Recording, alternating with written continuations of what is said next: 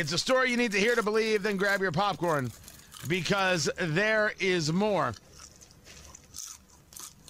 There's a question about whether or not the press will continue to stay on Joe Biden regarding his horrific Afghanistan policy. They're bragging about the amount of people they're bringing out. Lucas Tomlinson over at Fox News says in the past 24 hours, 21,600 people have been evacuated from Kabul.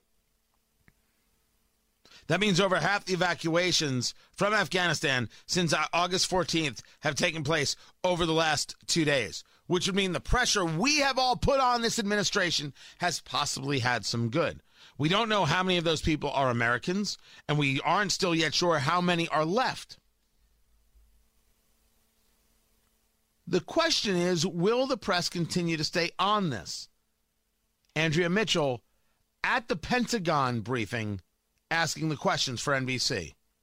Ned, my colleague reported that on Saturday a cable came here, a memo was sent to Afghan staff at the embassy on Wednesday inviting them to head to the airport, and that it was so difficult for them to, the physical situation was simply impossible, and that some staff reported being separated from children.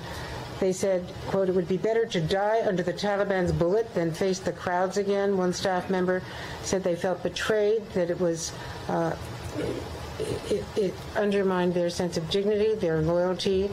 And this is embassy staff who should have been presumably prioritized, that they were left behind when the evacuation took place, basically. Andrea, what I can tell you... I do have a follow-up. Sure. I will tell you that I just came from a meeting with the Secretary about an hour and a half ago. And this was something that he proactively raised in that setting. And he also conveyed it was something that he has discussed with the president and offered that he and the president are completely on the same page. What does that mean?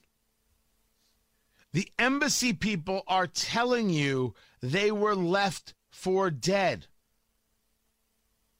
Oh, by the way, if you're a Christian, the Taliban is going door to door looking for Christians and searching through your phones to see if you have any Bible apps. Can't make it up.